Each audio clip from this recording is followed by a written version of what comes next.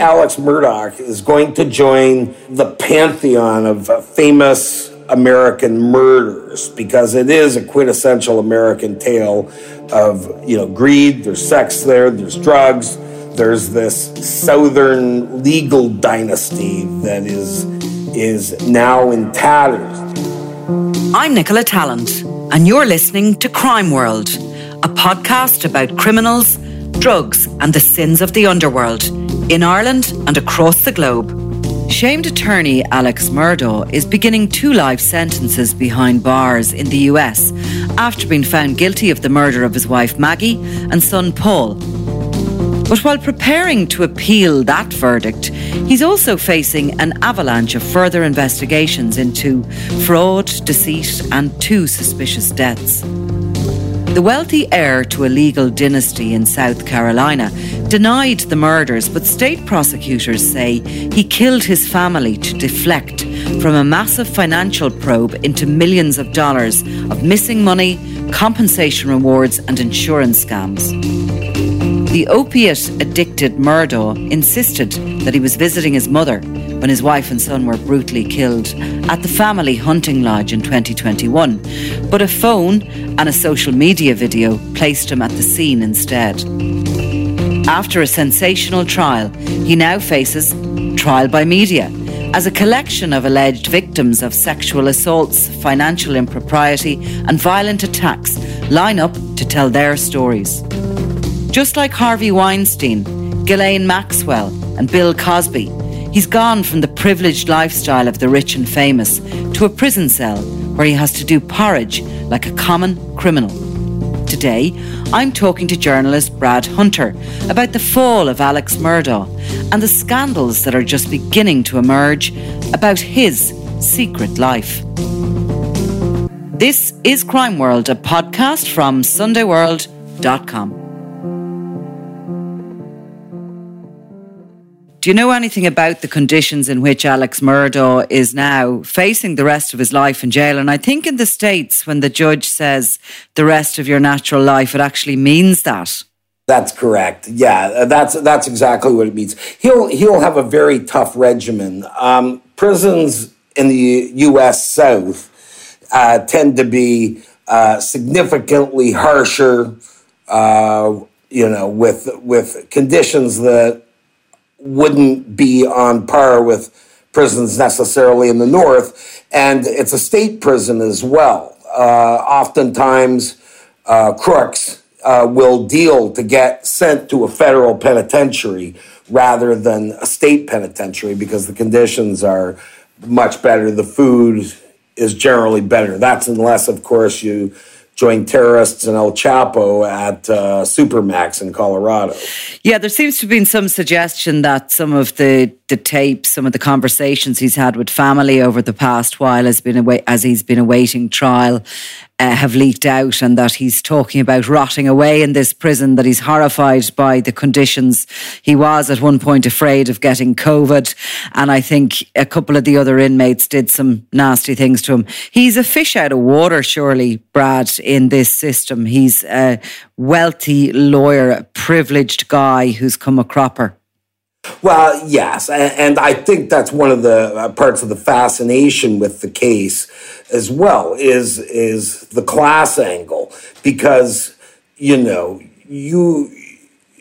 is the joy of somebody's far more clever than I once said. It's the joy of every man to see the mighty made common. Now, in this prison in South Carolina, there's going to be people that know him, that may have been screwed by him at some point or the other. And, at these times when it's tougher for the average person to get by, between, inflation and taxes and just a lack of mobility, seeing this guy behind bars is sweet indeed, and I can't see him possibly having an easy ride. He's going to have to find an awful lot of money and make an awful lot of friends very quickly to survive this ordeal. I mean, I don't He's a troubled man, obviously, but I don't know whether a guy like that can survive, the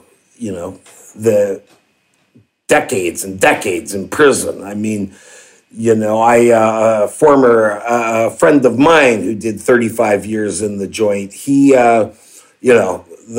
the one big penitentiary in Canada he was in looks out onto the water. It's a lovely view. And he said, no, I wanted to be in an inside cell. I didn't want to know what was out there.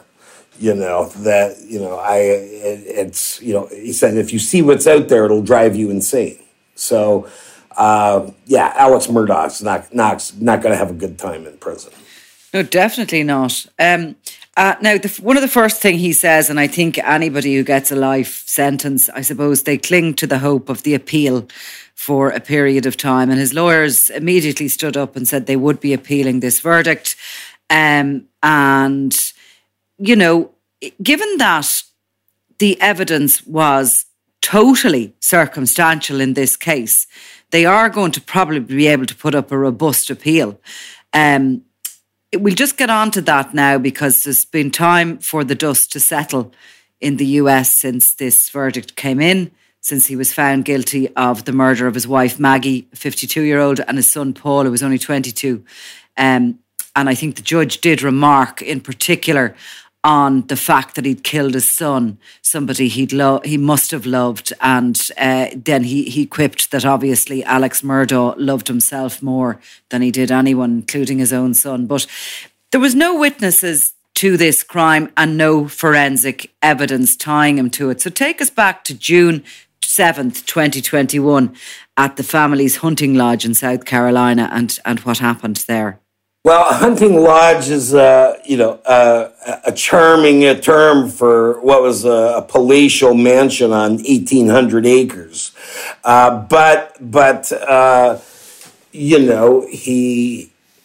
His cell phone, there's things you just can't get away with anymore. If you're going to go kill somebody, Nicola, leave your cell phone at home, okay? I will. No, I've thought about that for a long time. One of the first major murder trials that was kind of really captured, well, maybe not the first, but one of them that captured the imagination of everybody here in Ireland was a guy called Joe O'Reilly who'd killed his wife, Rachel, and he had left his office and gone home. Staged a kind of a break-in and made his way back to his office. And I remember in the aftermath of it talking to one of the senior detectives, and that's exactly what he said. This was the first time, actually, cell phone masts had been used to connect anybody to a murder. So he could be forgiven for not realising that the phone would connect him. But Murdaugh surely knew to leave the phone at home. Well, the thing is that he was gunned to the eyeballs on opioids too, right? And that's not necessarily a recipe for sensible decision making. But he was at the house. He said he came upon the bodies there, but his phone showed him there, at the time of the murders. And so, I mean, that was a bunch of things. Did he have motive? The motive was to cover it up. You're quite right about a lot of it being circumstantial, but there were some blood specks on his pants and whatnot, in which, I suppose you can say I've come upon my murdered wife and blown it off. I mean, another question is, and this goes to their influence, the family's influence in that tiny corner of South Carolina as well, is that surely, this isn't an endorsement or a call for abolition either way. But the point is that, why wasn't this a death penalty case? Because, the death penalty, calls for extenuating circumstances, murder in the commission of another crime, like a robbery or a sexual assault or something like that. And this was, a murder, now that he's been convicted, a murder that was in connection. There was another motive behind the murder. It wasn't him getting mad at Maggie on a Friday night after he had a load on. or something like that. It was, diabolical. It was a planned execution of his wife and his child. So that alone qualifies it for the death penalty. Maybe that was his the final gift from the system, a very corrupt system in that corner of South Carolina. It's so alien for us here to talk about the death penalty because I can't remember when we would have last had it, certainly. I think you guys had it in maybe the 50s sometime, I think. Yeah. I think I looked it up. Yeah. Long time ago. I mean, long time ago. But interesting you should talk about those details of, the motive, because, of course, he was at this hunting lodge. The wife, Maggie, came to visit. They had separated, or they were, apart, and she came to visit because Alex Murdaugh's own mother was elderly. She was unwell, dying, and she was to go to kind of give him support. The son Paul was there. I think Maggie and Paul went down towards these kennels, and Murdaugh said he didn't go near those kennels, didn't he, until a Snapchat video was found. Well, that's it. He was tripped up on any number of matters. There was the Snapchat video with his son. There was conversations. There was, again, the cell phone that put him right there. Mm-hmm. The nonsense of discovering this horrific scene, and I mean, you see that. You see the pattern of that with Alex Murdaugh all along. And this is somebody who's gotten away with everything his whole life. And, just being places he shouldn't be, but because his family held that kind of sway in their town or county or whatever, he's there. He's at the hospital after Paul's drunken boat crash. And along with his father, basically greasing the wheels for what is a cover-up, and he's always gotten away with it, and I think that's part of the reason he was so stupid. He just probably naturally assumed that he was going to get away with it, but because of partly because of media attention, I remember when it happened, spotting it and thinking to myself, oh, this story has a lot of elements. The William Faulkner Southern Gothic sort of thing. And I wasn't, of course, the only one who thought that. Mm.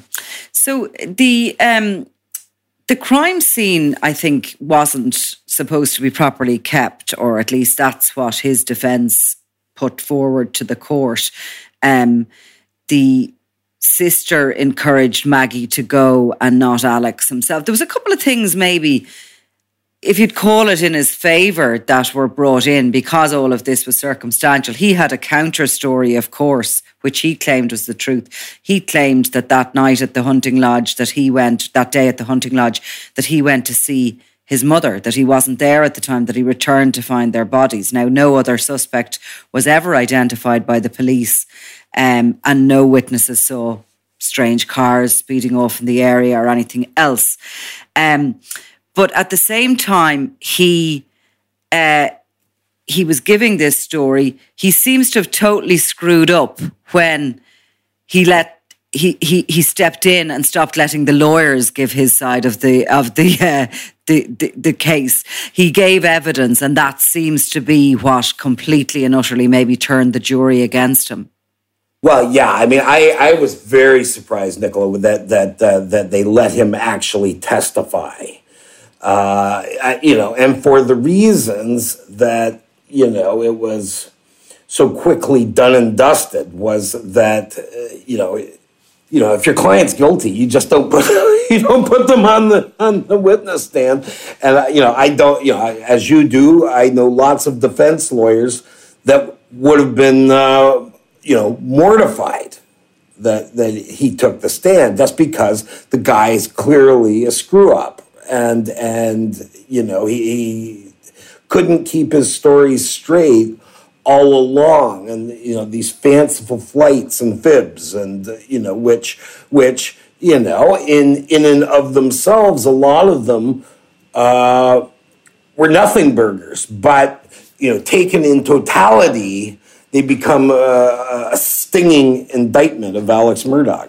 And in a way, maybe it was his arrogance that brought him into the witness stand, and his ongoing belief that he could get away with things and that everything he said was believable, because there was a long... And I think that financial investigation in the background will continue as regards what money he siphoned off over his time as a attorney himself, a injuries case attorney. But it appears that sometimes, I think, people who get into witness stands, defendants, they're ill-advised or they're not advised to do it, but they just go ahead anyway. Yeah, no, and that's exactly it. And, I mean, he's paying the bills. If he insisted, then they would have had to let him testify on his own behalf. And it boggles the mind. And I mean, part of the thing is that he's not likable. That's why so many people are interested. They look at that family and they think these people aren't likable. And the more they read and the more they know about this case, the less likable they seem. And this guy's like a fat, rich, pasty, good old boy, backslapper, who owes pretty much everything to, his ancestors' cleverness and whatnot, and a corrupt system. But, his hubris was staggering. And what's the feeling there since the verdict, which was last week, the guilty verdict? Was that expected, or is it a shock? I think on one hand, I don't know how it couldn't have been a conviction, but on the other hand, you get into those places and corners, and because of the way the U.S. judicial system works, is that a judge is elected, a district attorney is elected. So you think when you're dealing on that level that there's an opening for corruption, and the judge knew Alex Murdaugh. The prosecutor knew Alex Murdaugh. No doubt members of the jury knew Alex Murdaugh.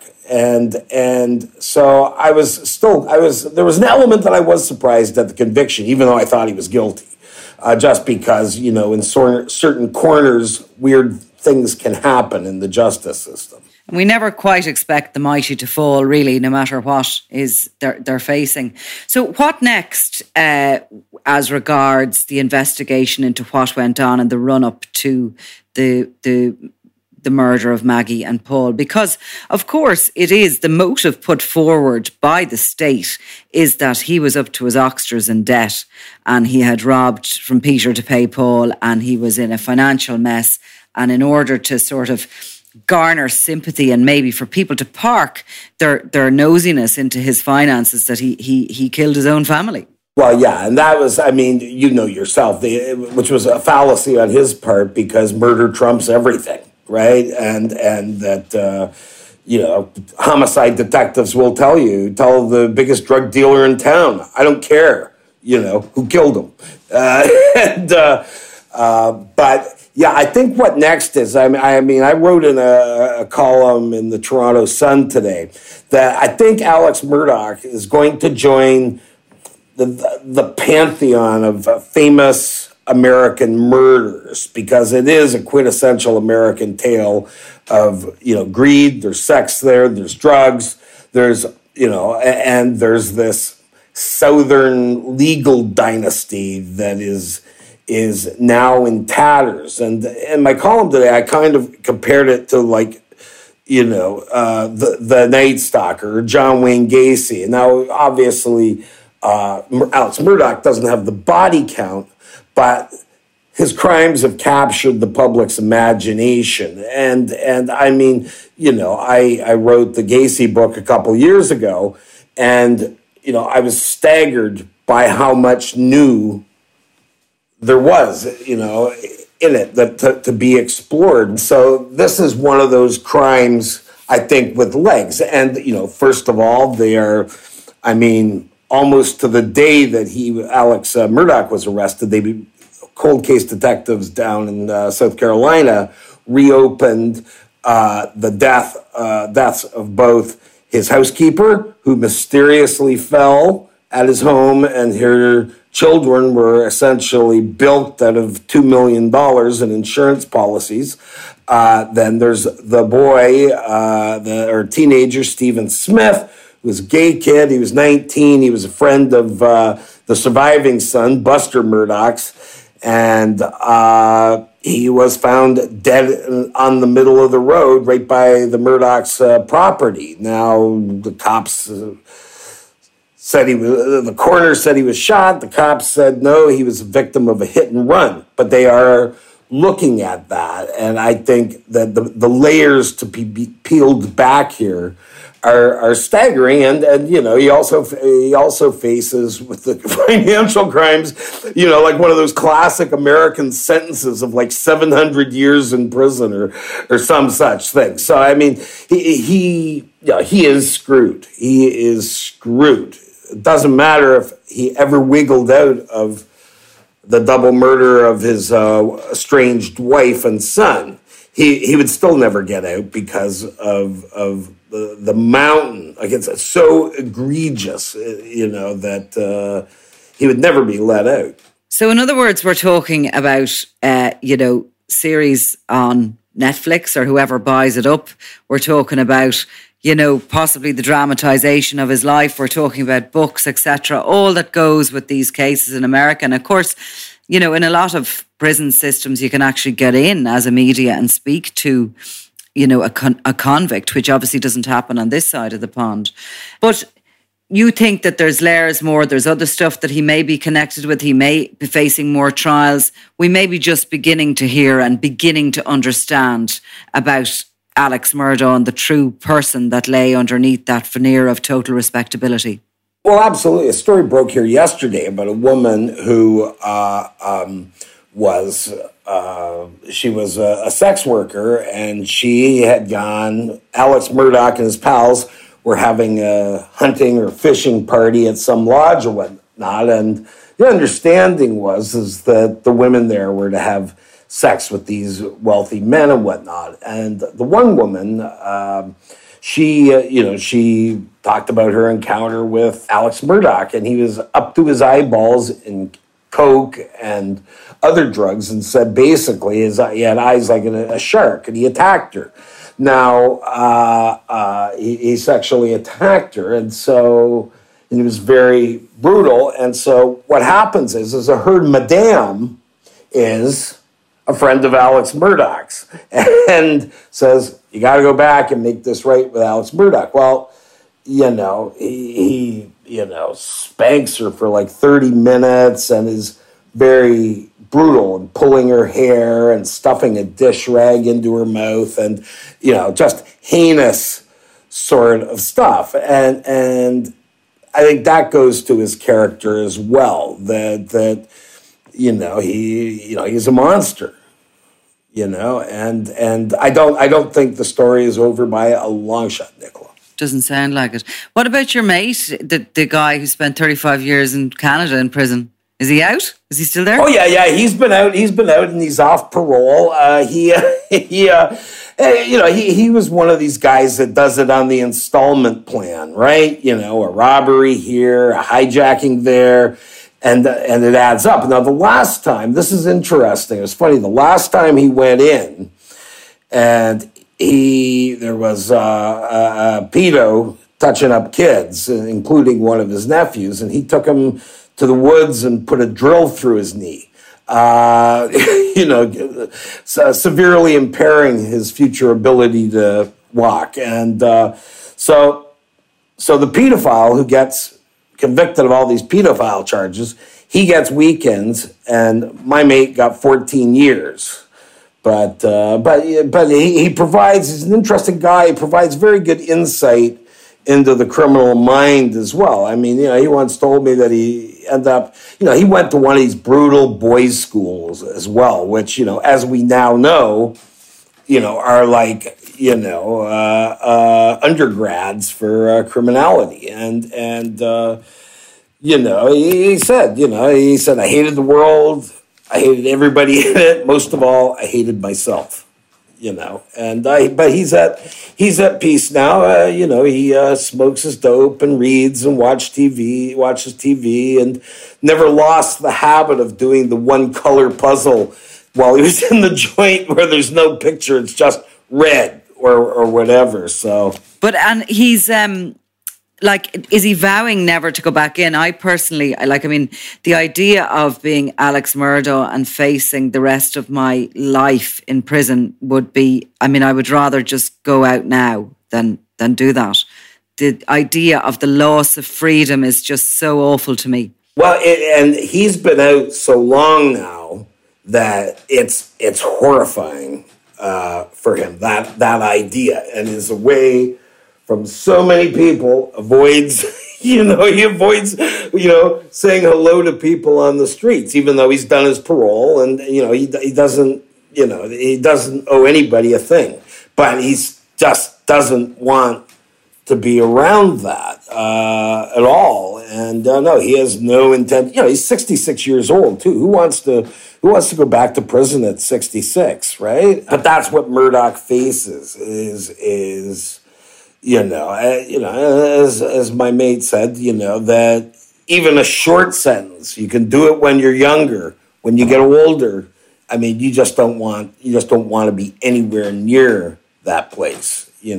Some young nutter decides to take a shot. No normal person surely would. But I suppose really with Murdaugh, there's a whiff of Ghislaine Maxwell, I suppose, the privilege and the idea of this, the fall from grace being so massive, and the idea that somebody who was so wealthy they could go and do anything they wanted, being now locked up in a cell and being forced to eat whatever the prison grub is as opposed to their oysters and caviar.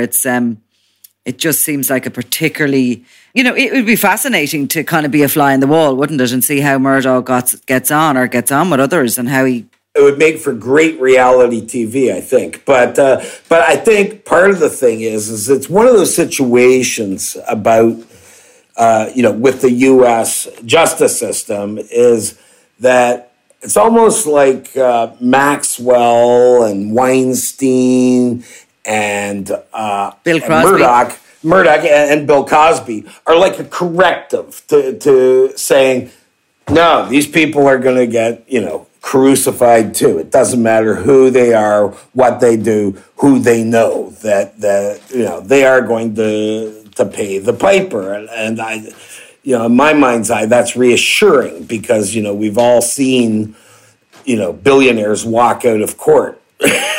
Into the fresh sunshine. Yeah, it certainly is. There seems to be an awful lot of them actually these days that are maybe it's always the same, but it just feels as if there's a huge amount of very once very powerful people who are now ending up behind bars like a common criminal. Well, but at the end of the day, that's exactly what they are, as common criminals. They're no better, no worse than the new dad who steals baby formula for his pregnant wife because they're too poor to afford it. In fact, I'm more likely to give that guy a break. Brad Hunter, thank you very much. Thank you, Nicola. You take care of yourself now. Lovely chirping, as always.